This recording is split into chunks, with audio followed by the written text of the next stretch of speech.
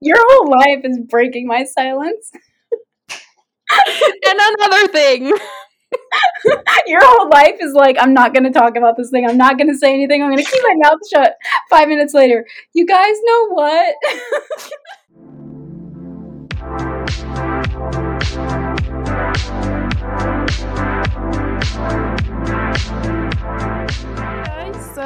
I can't believe I have an audience that I get to say, hey guys, shout out to my mom. She's probably the only one that's going to listen to this. Welcome to Let's Talk for Reels. Get it? Wink, wink. Reels. Reels. John said drop the Z because that's just too much. He was probably right, by the way. But for today's episode, we're going to be discussing Wong Kar-wai's sexy, poignant, in the mood for love. So, first of all, Sam, introduce yourself. Who are you? What do you do? What's your horoscope? I am a Capricorn. And I am very much actually a Capricorn quite through and through. So astrology is shocking in some respects and how accurate it can actually, nail a person's personality to their T. Please elaborate more on how you're a true Capricorn.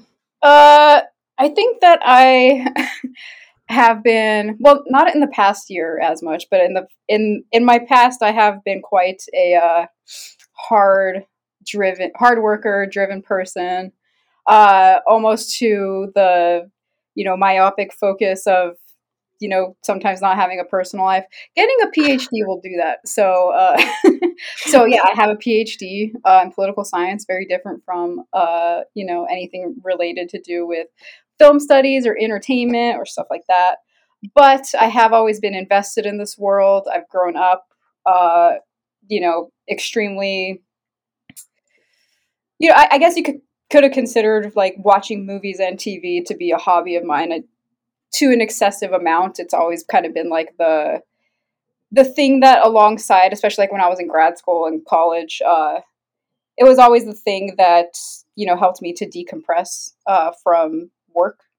But it was always the thing that I've been most passionate about in life is narratives and stories and just really investing in characters and, and alongside that, I've always been invested in like film criticism too and reading a lot about, artists and directors.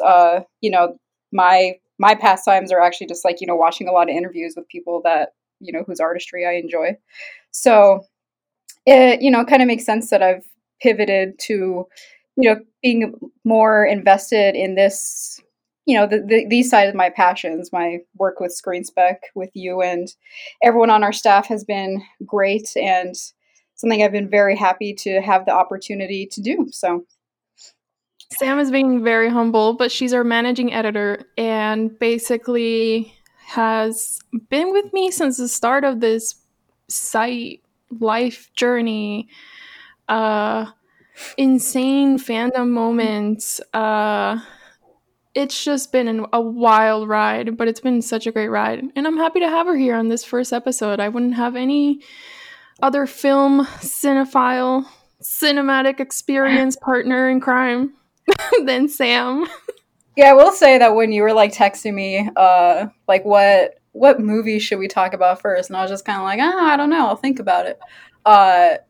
You were just instantly like, I know, In the Mood for Love, and I was just like, man, we just like our brains like have some kind of synergy because that's absolutely perfect especially for a first episode, I think, for your podcast. I mean, I have to agree. All we talk about, people that follow us on Twitter know that all we talk about is love, the concept of love, especially, that midway point life kind of love, not the young love. I mean, we don't discriminate. Well, I guess we do. If you're young and in love, this podcast is not going to be for you. I'm so sorry. If you were looking for Riverdale takes, that's not happening here. But yeah, I mean, Sam, In the Mood for Love. Tell me your first time watching it. Was this your first Wong Kar-wai film? And basically, what was your first experience with In the Mood for Love? And kind of tell us what it's about. Well, I'll start, I guess, with what it's about then. So, uh, if I get any details wrong, just like jump in and let me know. But or you can elaborate on anything that I have to say here. But I believe it takes place predominantly in 1962, right? Yeah. Hong Kong. We have these two characters. Um, they are renting rooms in apartments next to each other, I believe, and they come to find out that their spouses are having an affair. They're both married. They find out their spouses are having an affair, and then they kind of embark on this. These are both. We see through the visual imagery a lot of this film that they're both kind of isolated individuals with kind of like these like yearning, budding passions inside of them, and that makes up a lot of the beauty of the film. Um, In tight spaces too, yeah, because very tight these spaces. rooms are very close together. So the fact that they feel isolated in such tight quarters, very sexy. Yes, very important to point out the tight framings, tight doorways, tight hallways, both indoors and outdoors, really contribute to kind of like the almost like a kind of like claustrophobic feel in a way. Uh, but yeah, so these two people like end up finding their way to one another, and uh, kind of have this friendship that turns into, or like a companionship. Really, I wouldn't even. It's a friendship, but it's almost more like these two people just sort of find each other. It's Uh, the our spouses cheated on us club, and yeah. it's just the two of them in that club. And what's interesting about them is that that they're going to fall in love, uh, but you can see them really fighting it because they repeatedly say at different points that they don't want to be like their spouses, like they want to be better than that. Because you do have to remember this does take place in 1962. I think there were more conventional ideas about what husbands and wives and spouses meant to each other. So they're sort of bound by those social ideas of what love is as well, and what marriage is, and what our duties are to our spouses. But of course, these two individuals do end up falling in love, uh, and at the spoiler alerts, I guess, for the end of the film, the Tony Leung's character ends up leaving, and they kind of have these like passing moments again in the future years. Uh, and it ends without them being together, which is we could talk about the sort of like poignancy of that. Um, yeah, what else do you have to add about what you think that this movie was about? Well, I always love the challenge of a film that is relatively simple in terms of a narrative. I mean, it's a film that it's two characters interacting in spaces, and they have these conversations that sometimes you don't see them speak, you hear it through voiceover. And I guess it's like Wong Kar-wai understands kind of how to project the inward of a singular character into the outward, Mm-hmm. which is what makes his films generally beautiful. But this one in particular, it's like it's almost like you can't breathe because these two characters are getting closer as the film just goes on, but you know that it's just not going to end well because, like you said, the 60s in Hong Kong, you already know that these people are trapped in that specific time. They're trapped in their spaces, they're trapped in their marriages, and there's nothing that they can do. So it's like this continuous growth of yearning throughout the film that I think it's either underappreciated now, undervalued, and it's just not something that a lot of storytellers are doing. It's very rare that you get a film like In the Mood for Love now, especially, and even in television, I think we've like it's been a weird time in television when it comes to romantic narratives in general. It's like they are either an afterthought or they're consider lowbrow kind of storytelling because I don't know why people are afraid of romance and love and kind of the hope within the genre.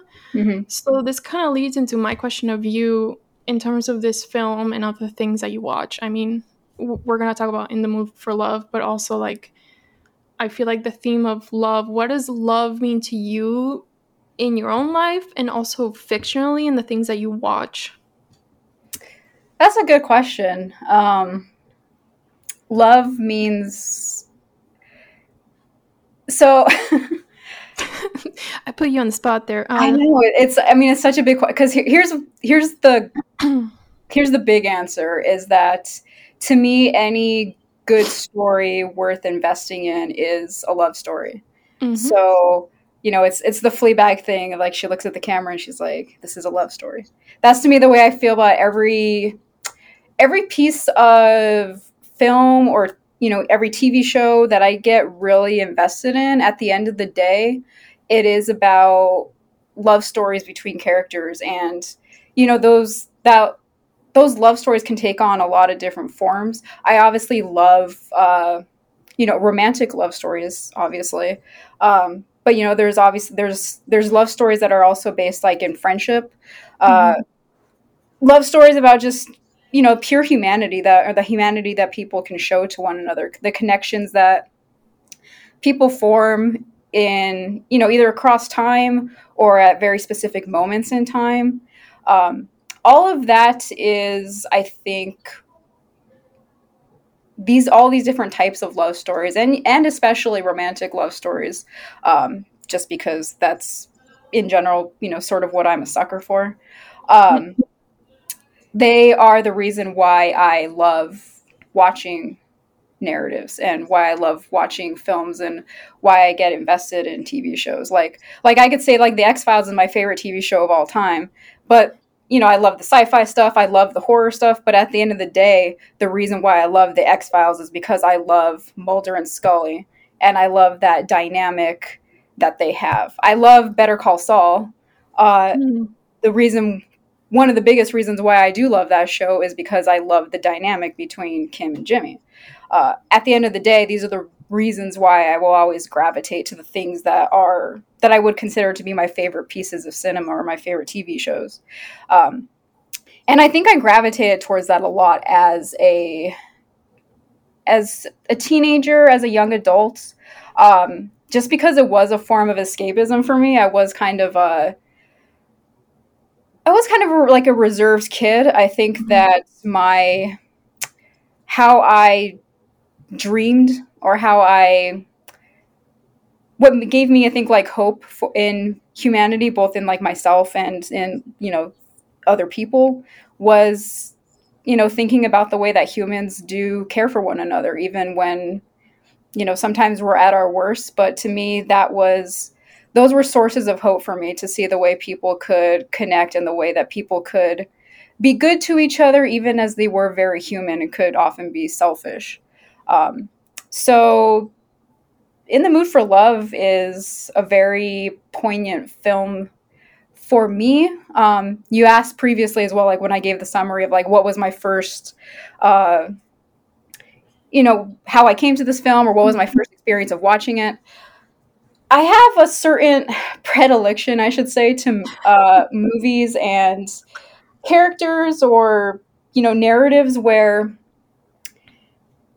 at the end of the day, sometimes they don't end up together, or they go their separate ways for different reasons. And uh, as we're recording this, we did just watch the Better Call Saul ninth episode of the sixth Oh, season, where God.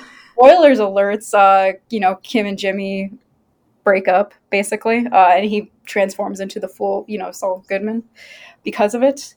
uh, and I think it gave me stories like this, where often it is about like either unrequited love or a relationship that does become fully realized, but for some reason comes to an end. They mean a lot to me because I do like to think that relationships could be special in a certain time and place, even if they don't last forever. And it doesn't mean that that love wasn't real. It just means that sometimes people really are kind of ships in the night. uh, Yeah. and people come into our lives and they give us, some kind of joy or excitement, maybe for a little while. And that's still meaningful even when that time passes, I think. Because, people are complicated and they do have complicated emotions and, go separate ways for a lot of different reasons. But that doesn't mean that love isn't real. And I think that gives me hope in my own life, that the relationships that I had, that, maybe I'm not even in touch with that person anymore, but that doesn't mean that time and place wasn't, that person wasn't important to me in that moment in space. And that's what I really feel about In the Mood for Love. I like that it acknowledges, sort of the humanity of these two different people and the way that they're not able to always, I think, speak very openly about how they feel. And I think a part of that is, who they are as characters themselves, but it also does have a lot to do with the time and place, Hong Kong in 1962. And what they do feel that they owe to their respective spouses, even though their spouses are cheating on them. And, we need to talk about that. Put a pin on the idea of somehow feeling this ethical need to honor marriages even when that person disrespects the marriage, or like you feel like you owe them something because you have children with them or you've been with them for X amount of years and stuff like that. But keep going. Yeah, that you're bringing it up. They don't even have children, so it's not like there's, even that's holding them together. But I do just find it to be very, very, I don't even want to say realistic, but it's just, poignant and I think real that, I think we want to think of all relationships as being like happily ever after, but sometimes they're just not like that. And movies like In the Mood for Love, and I think another, like a great double feature with In the Mood for Love is Brief Encounter. You are such a sadist. Don't ever do that. Do not. If you're listening to her, don't watch In the Mood for Love and then think, let me just watch Brief Encounter. And you know what? Let's triple feature it with Room with a View, or like, Remains of the Day. Remains of the Day. Like, you want to just completely go off the rails? That's the 4 films right there for you. Oh, you know what? Why don't we just watch The Bridges of Madison County? I mean, oh my god, no, we can't go even all the way. There's sometimes when if you've ever just like had a moment where you want to like cry for some reason, what I'll do is I'll go to YouTube and I will put in that search bar, Bridges of Madison County, ending, car, he's in the truck, I don't know, whatever, it's raining. Rosary, necklace, Jesus on the cross, yeah.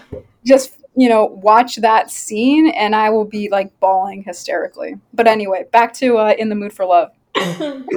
That is,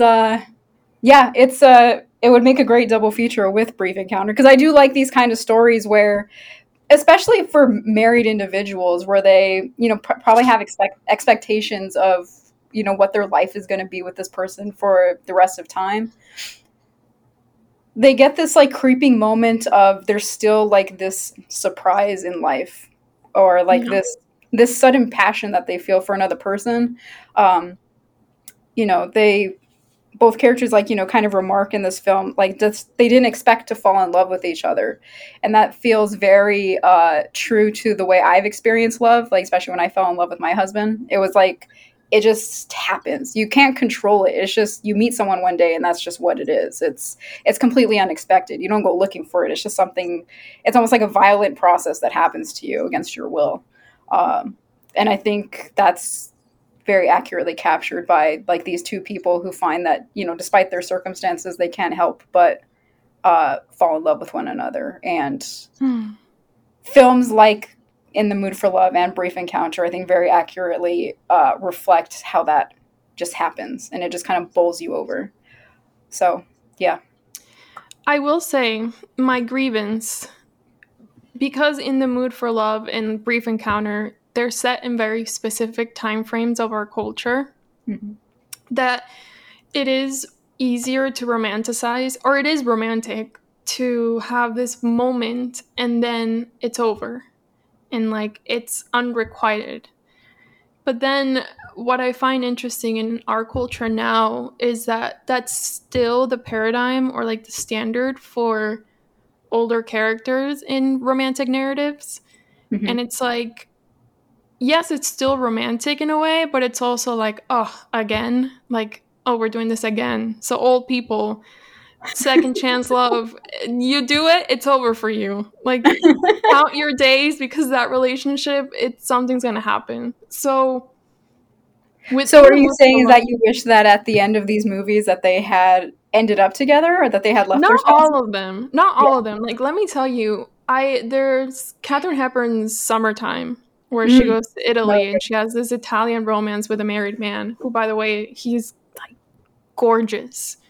Like, anyways, we're gonna talk about Tony Leung next. But that film, it makes sense. Like, it makes sense that these characters, the narrative is contained within like the parameters of like, we only have this moment, and we both know that this is all we're gonna have, and that's it.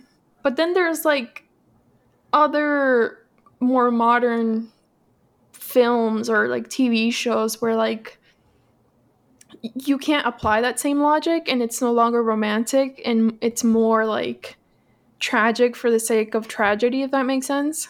Mm-hmm.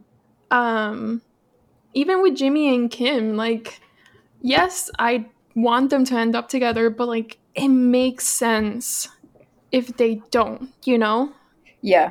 because you're like, oh, Kim, she let go of the one thing that she loved even more than Jimmy, I'd say, is being a lawyer. Yeah. So, like, In the Mood for Love, it makes sense that these two people just fall for society standards of the time, because, like, what are they going to do? Like, oh, divorce your partner, and then we end up together, and then we have to live with that fallout. And it's logical. Most human beings are going to stick to the status quo. Uh, but not everybody feels the same way I do, and I understand that. But I do think we should take a look at the way romantic narratives end for younger romances versus older, because we can't conflate the two. So yeah, I mean, I think that the issue is that there's just not enough overall of these kinds of narratives, enough to balance out, like, Yeah. the unrequited with ones where we see that maybe they do end up together in the end. Like all the ones that we've talked about so far, I do think that those ended in the way those narratives ended as they should have. Yeah. There's just too many of Yeah, them there's just already. too many of them, and we need more second love stories, second chance love stories. We Second need chance more love story. middle-aged love stories. We're not talking about Riverdale here. This is not what we're doing. We're talking No, no, we're no. talking about the old people. We're talking about the old people. This is for old people only. If you're young, get out. We don't want you here. No, I'm just kidding. Yeah. But yeah, No. it's like you asked me, oh, how many movies do you know where the older couple doesn't end up together? And I can name you 10 movies, you Mm-hmm. know? You have like In the Mood for Love, Brief Encounter, Cairo Time, The Bridges of Madison County, even like rom-coms, like there's a movie Vera Farmiga did with Andy Garcia, and they don't end up together. And it's just like, all right, I'm a little fatigued by You're like the poignancy throw of me a bone, Jesus. throw me one little bone. Doesn't have to be the main characters. Well, you asked me, so now I want to ask you then, what was your initial experience with this film? You also asked me if this was my first Wong Kar-wai film, and I think it was, because it was his, as far as I knew, his most popular at the time. And it was only after that that I watched like Happy Together and quite a few of his other movies. He's one that I don't think I've seen everything that he's done yet, but I think that he's one that I'm more of a completionist about as far as uh, filmmakers I love are concerned. So yeah, what was your first experience with this film, if you remember? So I had seen Chungking Express, so I was well versed in Tony Leung and his Hmm. beautiful, gorgeous eyes. Tony Leung.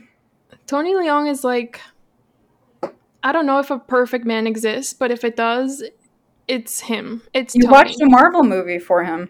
I watched a Marvel movie for this man, and I love everybody the man, but knows. I wouldn't even watch a Marvel movie for him. I was like, wow, he looks sexy in the trailer. I'll give it a shot. I mean, the movie was fine. I'm not. Everybody knows I'm not a huge Marvel fan. I have my bone to pick with that. I'll have another episode with someone who wants to have that conversation. But so I saw him in Chunking Express, and I was like, I think my worldview kind of opened up a lot in the terms of like, oh, so there are filmmakers that love to write about love and direct love and kind of have this passion for it because, prior to that, I was watching Michael Haneke films, and he's anything but about the love. he's he's in. I need to. I'm like jotting down directors' movies that I need to discuss. But Speaking of older age love narratives, I don't can start. recommend the film Amor. Don't It's start. Don't talk about a sadist film about middle-aged love. Jesus Christ. I remember when we said Amor was a rom-com, changed my mind. Oh, God. Let me tell you something. If my man doesn't choke me out when I've lost my mind, he's not my man. I'm telling Okay? you, it's a love story in its own. It's Michael Haneke's version of a love story. Like that's the only kind of love story that he could make. Yes, it is. I agree. I think that's his In the Mood for Love. Yeah, exactly. Which I think someone said it on Twitter. I can't remember now, but I have to agree. But anyways, I think I fell in love with Wong Kar-wai films. I mean, and then I watched In the Mood for Love because I looked up Tony's filmography, and I'm like, well, I guess I'm about to be a Tony completionist. Hasn't happened yet. I'm working on Gene Hackman right now, but it's like to see something so slow paced, Mm-hmm. so opulent, from the score to the cinematography to the framing of these characters, to see, I mean, even the way when they smoke and you see the smoke kind of be contrasted. Oh yeah, when Tony's character smokes and you see the contrast of the smoke Yeah. with like a backdrop, and it's just like you're like, oh, like what else is there to say? But wig. I mean, Wig, snatched, gagged. gag, gooped, pooped, the whole 9 yards. I Not mean, pooping. I felt seen. Like I felt my heart the way I feel about not just romance, but like the portrayal of love on. I Mhm. felt it on screen. I was like, oh wow, so Yeah. there are people like me out there. Yeah, I But yeah, think that like what I gravitate to in his films, and especially in The Mood for Love, is just the way that he uses the visual imagery to actually like show what the process of falling in love is like, or being in love is like. Um, like just even thinking about like the use of shadows and in The Mood for Love, and the way that these oof. characters are so, we could say that their emotions are like what's actually being hidden in those shadows, and the way that I think it's really hard to, it's hard to make, silent emotions cinematic. And that's what he's able to do through things like, like the tight framework, and the way that, especially in this movie, you don't ever see their spouses, which I think is, or at least you don't really see their faces. Mm-mm. You hear them off screen sometimes, but when that's happening, you'll only see, like the spouse that we're invested in the movie.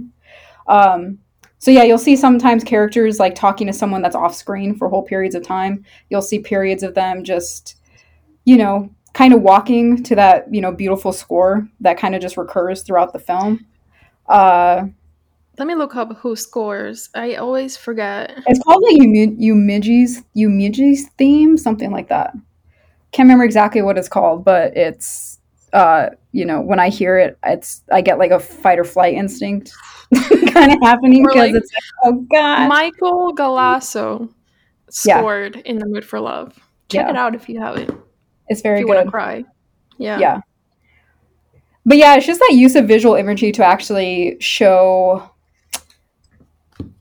you know, the silence of these people and the way they have this yearning. The deep reds in this movie are gorgeous. The deep all I mean the colors are just so deep, and they do have those very like deep shadows, so actually, you know, show the way these people's emotions are kind of just very sublimated. Um and I when I watch films, that's what I really respond to is I'm thinking about how you're making or how filmmakers and actors are able to make, you know, silence like that and sublimated emotion something that the audience can actually feel so deeply. And that's what he's Wong Kar-wai is just really good at. I mean, he picks up a camera and he's like, "You're about to feel. You're gonna feel everything. What you haven't felt, what you're feeling now, what you're gonna feel in 3 hours." And like, it's hard to do that. Like, it's to get you invested into two characters who, you know, by all definitions, you don't really know that much about them except for Mm-hmm. this particular moment in time, and you relate to them in these stolen moments, and especially the slow mo shots of them going up and down the stairs where like they almost brush their fingertips or almost brush shoulders, and it's like, I don't know, how do you even begin to comprehend that something like brushing hands can become so sensual and like Mm-hmm. erotic in that particular moment. But like you Yeah. said, I mean, he uses silence as a tool, not as a, you know, not as a detraction of what he's trying to do, which is he lets the actors do their work basically, which is very commendable because a lot of directors are very, not a lot of them, but most of them are very like hands-on with their actors, and Wong just seems like, you know, in that scene, let them do how they feel between them. Mm-hmm.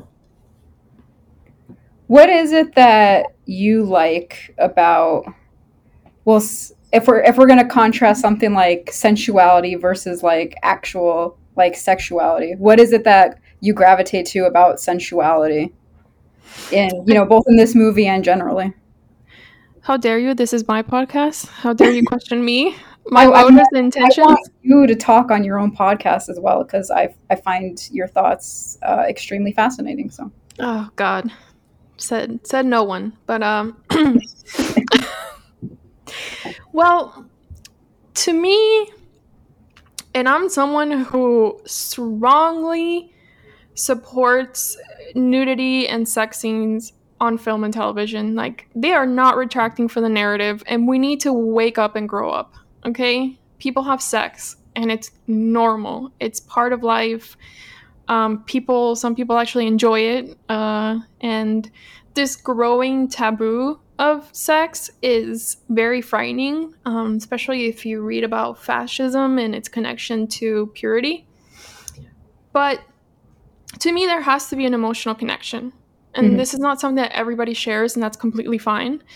But there has to be some kind of emotional connection between these characters, even if it's hate, even if it's lust, even if it's like uh, grief. Anything that connects people together makes me invested, and therefore, anything that they do to me is an act of sensuality and it's erotic. mhm. And I know that we've strayed away from a particular topic of a particular middle aged couple.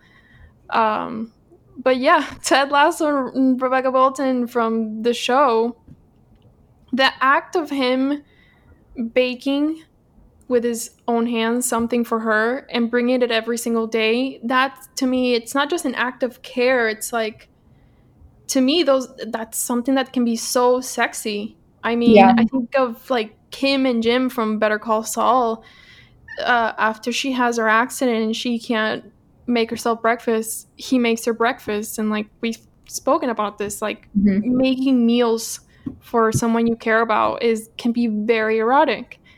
And like the same goes for like the way the characters in The Mood for Love just gaze at each other with so much longing.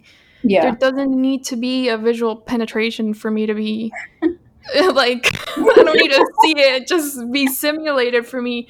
It's a plus if done well, Yeah. and and can be very, very sexy, and I love that. But also, like, to me, those moments where like their hands brush or they gaze at each other or just kind of have this unspoken language between two characters, especially in The Mood for Love, where so much of it is unsaid and a lot of it is just subliminal. To me, that's what's sensual about it. Also, like, the slow-mo shots, for me, that was Wong Kar-wai's penetration.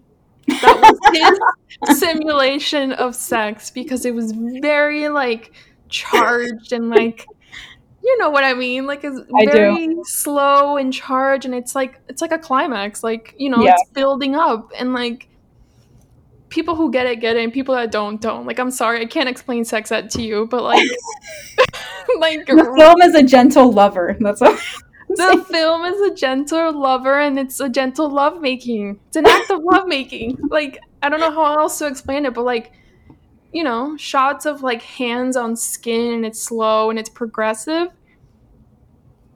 Like, directors that do that, Wong Kar-wai, I love you. It's a gift. I mean, some people just don't have that sensibility, I guess, and it sucks. But yeah, what do you, Samantha Moya, consider I'm a big. sensual? Yeah, I mean, I agree with basically everything you said. I think what I love about sensual cinema and movies like this is I think I'm just a really big fan of hands. I love I love watching love stories when two individuals are already in a relationship. There's obviously great value in watching a relationship build and work and across time. But the act of falling in love is, again, I said this earlier, but it is like an act of violence that's like happening to you. It's not fun. Like, if you like heard, so like the last episode, I've mentioned Fleabag earlier too. Watch the end of Fleabag when the priest gives that speech about how love is like, it's awful. It's not fun because communication does break down so much between people, and you never know what another person is actually thinking and what they want or what they actually feel for you. And it really is like you're just kind of jumping off a cliff. Like when the hands first brush and you have like that moment of, oh, this person is feeling the thing that I'm Just feeling. fucking say it. Just say it. It's like, what? It's that like what? energy. It's two people who are like own their own isolated feelings of emotions and histories and past traumas and all this, good fun stuff that all of us messy individuals embody. And when you see two people come together physically, not even in sex, but just in bodies and body language and the way that bodies emotionally connect, to me, that initial falling, that's just really beautiful to watch. And there's value, of course, obviously, into watching that kind of relationship grow, but that watching that initial fall is just it's satisfying for me as a viewer, just to know that that's possible and that two people can connect across all our barriers of communication and emotions and guilt and shame that we all carry. And I freaking love it. So that's my ad for sensual cinema. I think I just got incredibly horny right now listening to all that. I mean, Josh, your days, they're numbered. Okay? If I move to where you guys are, it's over. I'm sorry. Draw up those divorce papers because it's over. I'm coming for her. Okay? Every day I'm like, let me threaten Josh. I hope you keep this in the podcast. Everyone's gonna be like, who the fuck is Josh? Well, I guess we have to introduce him now. Josh is Samantha's husband. Samantha. Oh my God. Sam. You just full named me. My God, your government name and your Catholic name. How dare I? My Christian name. My Christian name. My sister in Christ. Anyway. Slight pivot from but hands. Hands. I mean, it's an incredibly underrated thing. It's hands on screens and like touching and holding hands. I'm sorry, but we need more people holding hands on screen. Like, this is ridiculous. I shouldn't have to be asking. It should just be like understood amongst the romance community of writers, which is very limited as I'm learning. We need more of your characters holding hands because this is getting ridiculous, and we need them to be old people. Like, I mean, I think that this is why, period dramas endure to this day, because we're so, like you could watch a Jane Austen adaptation, and for a lot of people, I think, us included, like the hand flex that Darcy does in don't get me started on Pride that. and Prejudice. Like, to me, that's like sexier than if, I Full saw frontal. if I saw like, two people banging. Like, that was it's sensual cinema. I mean, I like to think that full frontal John Berthel is sensual cinema. I wouldn't mind. You wouldn't mind saying that? I mean, I can't even think about it because it's like it's too much.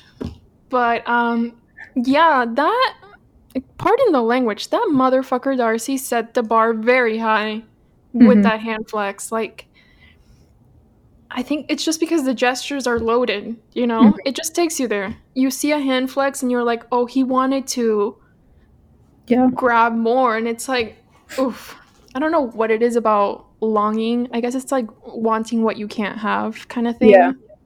I think longing is just, I mean, I think that that's the perfect word to describe like everything that we've just talked about is longing and yearning. And it's such a human, universal thing to just have desire, to have sublimated desires, and not even, either feeling like you can't act on it or feeling guilty for acting on it.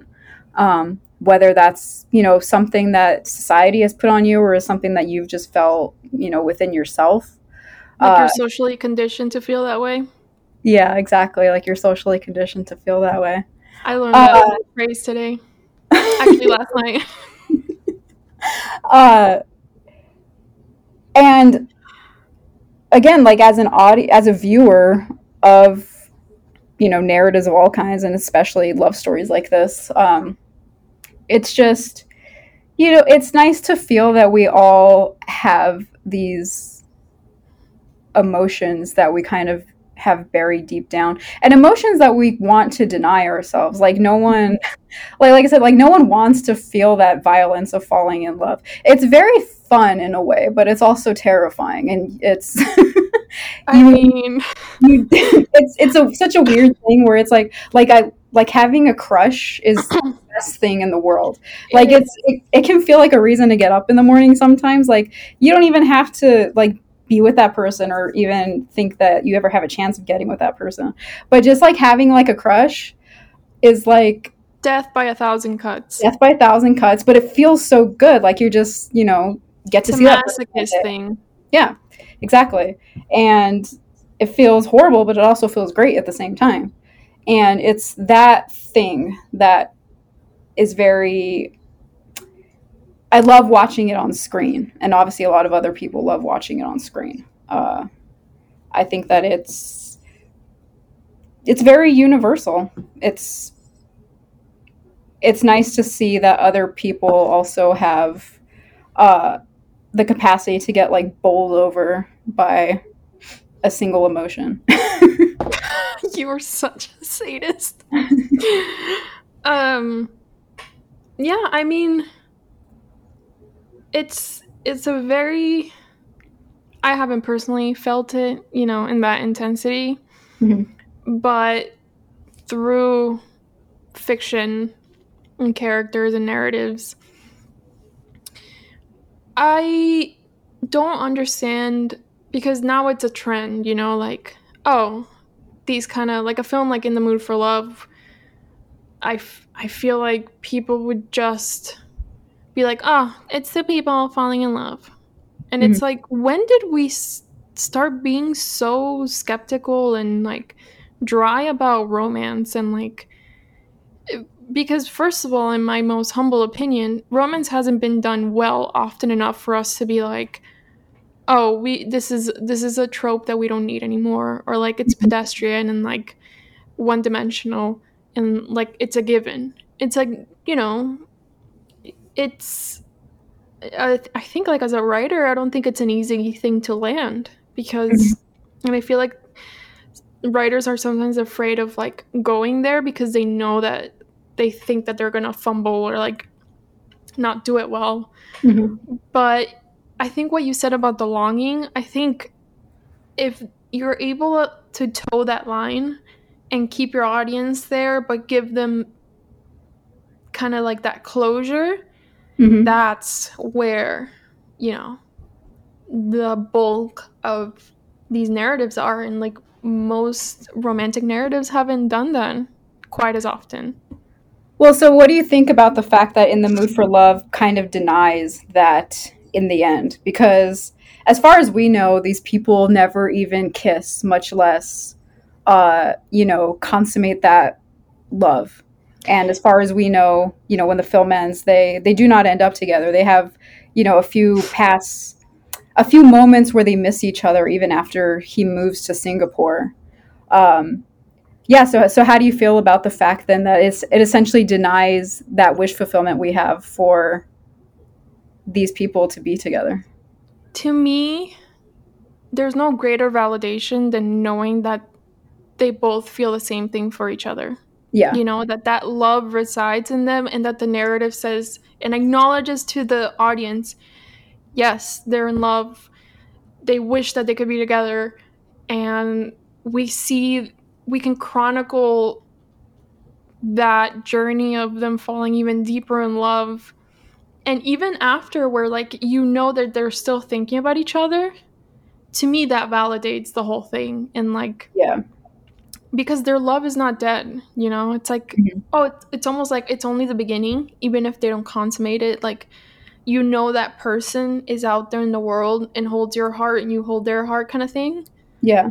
So I don't know. I mean, I think that's what defines the poignancy of In the Mood for Love, I Yeah. guess. Just like telling your audience, like, hey, yeah, they're in love. And I like that it does show in its own way that romantic love, while, obviously often involving sex, it's not solely just Mm. that. It's so much romantic love, it's just so much bigger than that. And I think that sensuality actually gets at the fact that it's about a lot more kinds of physicality than Mm-hmm. just like the act of sex. It is romantic love is physical also, just like in a lot of different respects. Ways. Like Yeah. holding hands, like just the Mm-hmm. gentle act of touching someone just to comfort them or to let them know in a kind of physical communication that you see them, that you accept them, that you care for them. And I think that films like In the Mood for Love, because we do never see that, and I believe it's also the case in Brief Encounter, they never consummate that relationship. Mm-hmm. um, it does go to show that love can endure in a lot of different ways, even just beyond a consummation of an affair. And you're kind of yearning for it the whole time Mm-hmm. when you're watching it. But you realize that when you get to the end, like you're sad, and it's like if it feels deeply tragic in a way, but it also still feels like a great love story. Mm-hmm. And that's like, I think that's something that only Wong Kar-wai can do effectively on screen. Like it takes a very good filmmaker, I think, to make that so deeply felt between two individuals, because while parts of it, a sensuality, are very cinematic, there's parts that I think are harder to portray cinematically, like those sublimated desires, like people kind of missing, like kind of like cross communicating. Um, all that stuff I think is a lot harder to do, and he does that all very well. Yeah. I mean, it like having these conversations like Wong Kar-wai, it does feel like Wong Kar-wai is having a conversation with its audience through his films. And In the Mood for Love, that conversation is how do we engage with romantic love, and how much of it we've reduced to just the physical act of lovemaking and Mm-hmm. sex, and how that's just one of the pieces of many other things Yeah. that create a relationship and a romantic one. And I think also something very like symbolic of In the Mood for Love is that they trust each other. And not a lot of relationships, especially romantic ones, have that kind of trust. Yeah. Because, I mean, even now you have, whether you check your spouse's or your partner's phone to see if they're texting someone else, or you feel like you need to know where they are at all times, or like it's like they're most romantic relationships, especially straight heterosexual relationships, the foundation is not on trust but on control. Yeah. It's a good point. So in In the Mood for Love, he and she don't pressure each other into like consummating their relationship. It's just they acknowledge that they feel these things for each other, and they know their limitations, and they don't push those things because they respect and trust each other, Mm-hmm. which is not something that is seen a lot in romantic narratives, especially between straight couples, which is what I think we're missing in the conversation, just culturally, of how we Mm-hmm. engage in romantic relationships. Like, I mean, you have people that are like, "Oh, your spouse is your best friend." What do you mean? It's like, what do you mean? What do you mean? Like, of course, like who else are you going to trust and confide and laugh with and respect? And like love isn't just like having a kid together or having sex or um living in the same house. Like it's a lot of more nuanced and intimate things, and intimacy basically, and Yeah. vulnerability. I think it's very, I love that you brought up trust, especially exhibiting trust between, heterosexual partners when, so often it is more about control. Mm-hmm. Uh, and I think that, yeah, like what's special about these two in this movie is that I think they do have so much respect just for one another as individual people, and they let each other make the choices that they want to. Uh, like he could very easily have been angry that she didn't want to come with him, or Mm-hmm. come with him to Singapore at the end of the film. Or he could have been more like berative of the fact that she didn't want to, or try to convince her that, or they could even have tried to like convince each other that, oh, our spouses are cheating on each other, so why aren't we being equally as awful, or Mm-hmm. why aren't we giving into our desires if they clearly have?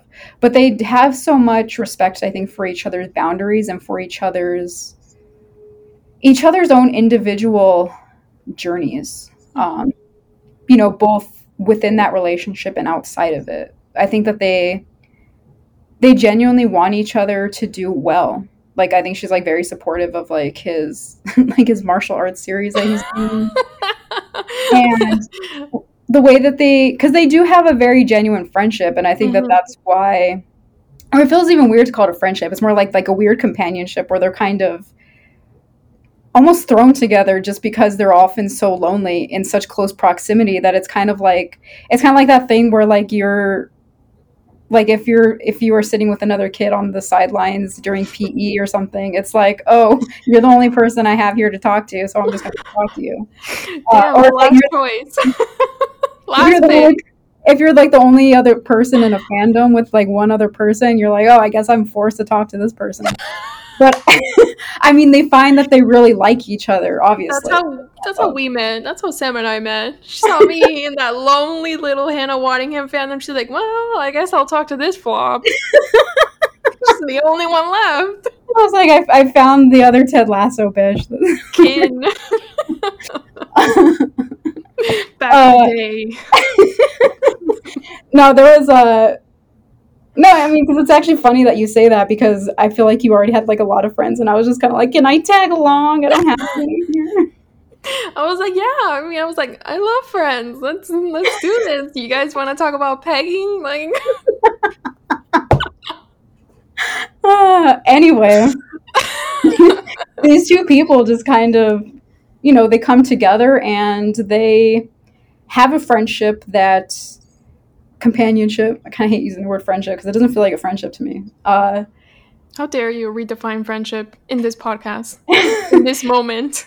They have a companionship where it's a companionship built kind of like on a weird thing, because they both know that each other's spouse is cheating on them. So I think they're being very like gentle with one another. Mm-hmm. Like they just kind of want to give each other space and room to make the decisions that they want to make, and they're kind of just like supportive of each other. And I think it's from that their love actually blooms, because they find someone who just sort of genuinely cares, not because they even have to, but just because they want to. And that's really beautiful to see. And then it's beautiful to see the way that they just kind of, let each other go at the end. I guess maybe you could say that they could have fought for each other, which, in its own way could be something beautiful. But I think that they also were just able to acknowledge that, it's a tough situation and they can't force one another to do something that they're not comfortable doing. And it's tragic in that way, because you think maybe if they could have fought for each other, this could have been something. But in its own way, it was, even if it was fleeting. You know? Exactly. I guess we do know what those Greek tragedies were doing back then. We get it, I guess. Sam, any final parting thoughts on In the Mood for Love, in life, love, fandom, your sweet little boys? By sweet little boy, she's referring to my dogs. I don't have like a harem of men in my house. Yeah, Josh can't handle the competition. I mean, the ground will shake the day I go to Colorado. The day I go to where you live. No one's gonna go get you. Yeah, no one's gonna go get you. Like, let me see. Final thoughts. I love this film. It's probably in my top 5 movie. Like, if I was to take 5 movies, if I only had 5 movies for a desert island, this movie would probably be at least in my top 10, if not my top 5. I think that it's a singular work of art in that I cannot think of I can't think of a single film like it. I could think of only a handful of films that actually portray similar themes well, which we've talked about in this podcast, like Brief Encounter. I would also throw Carol in that mix. God. Remains of the Day. God. And again, those are just like a handful of films that I think are able to tackle subjects like this well. And I think that In the Mood for Love is chief among them in being able to portray a relationship like this. I just also think it's just a beautiful film to watch. I'm enraptured by the way Wong Kar-wai uses color in his films. and the way he uses colors to reflect emotions that characters can't talk about or feel like they can't talk about. Um, and yeah, it's rare to see a director that is so invested in love stories of all different kinds. He has such like a wide range of films that tackle different kinds of love stories, both, you know, heterosexual and homosexual, and they're all gorgeous and beautiful. Um, Thoughts on life? I hope that everyone is taking care of themselves. Life is tough. Yes. Be kind to yourselves. Love the people who love you. Hug some dogs. Hug some dogs. If you see a dog, hug them. You know what to Any do. dog, even a stranger's dog on the street, just go up to them and hug them. Ask them their name. Cute. Yeah. What are your final thoughts on In the Mood for Love and Wong Kar-wai and his illustrious filmography? It makes me angry because it stirs up so many comparisons in me with the things that are lacking in our media landscape. So it's like, God damn it, writers and creators of films and television, what is wrong with you? Like, you know, and it's such a shame that romance is dismissed. I mean, clearly, for the people that have not read a book ever in their life, don't understand that romance is gendered and has been used against women since its inception and seen as the inferior genre. And I think there's been both a resurgence and also this Puritan mindset of how we express romantic feelings. Yeah. But Wong Kar-wai, he just like he basically says, yeah, I can show you nudity, but I can show you something even better than that, you know, Yeah. even more poignantly. And I don't think he's someone that's like, yeah, delete the sex scenes, they don't drive the narrative forward. It's like, you know, sometimes like we don't need a narrative to be driven anywhere. Sometimes it could just be a scene that exists between two characters. And not a lot of modern, you know, contemporary now directors, writers do that. Romance is still a C-list genre in the eyes of a lot of creators. Which is why he's so important as a filmmaker, because he is one of like the world's revered. top filmmakers, Yeah. revered auteurs of our lifetime that is like just invested in these kinds of stories. When I think I don't want to say other filmmakers look down on them, or they're just not as invested in them, or the filmmakers that are just aren't as revered for one reason or other. Or they just don't get as many projects made, maybe because studios just don't want to make them. But it's like also like a lot of directors, they're like, I want to make the best horror film, or I want to make the best like biopic or Marvel film, or like that's the trend. And it's not surprising that it's two women that are talking about romance narratives and films, and like it is you know, a mindfuck that Wong Kar-wai is one of the most revered filmmakers, and it's like Douglas Sirk. His bread and butter was the melodrama. we can't. We can have an whole other podcast if you want to talk about fucking Douglas Sirk. Jesus fucking Christ. Let me tell you something. French. I tried not to drop any F-bombs, but you brought him Douglas fucking Sirk. Samantha Moya, thank you so much for joining. Let's Talk for Reals. I don't know about this name, but it's gonna have to stick. Join me next week for my next episode. I would say what it is, but I can't because I'm unsure how scheduling is gonna go. But join me every single Thursday. I'm committing to a weekly podcast, so I'm insane for doing this. Sam, thank you so much. Have a wonderful day. All right, join me next week on Thursday for a new episode of Let's Talk for Reals.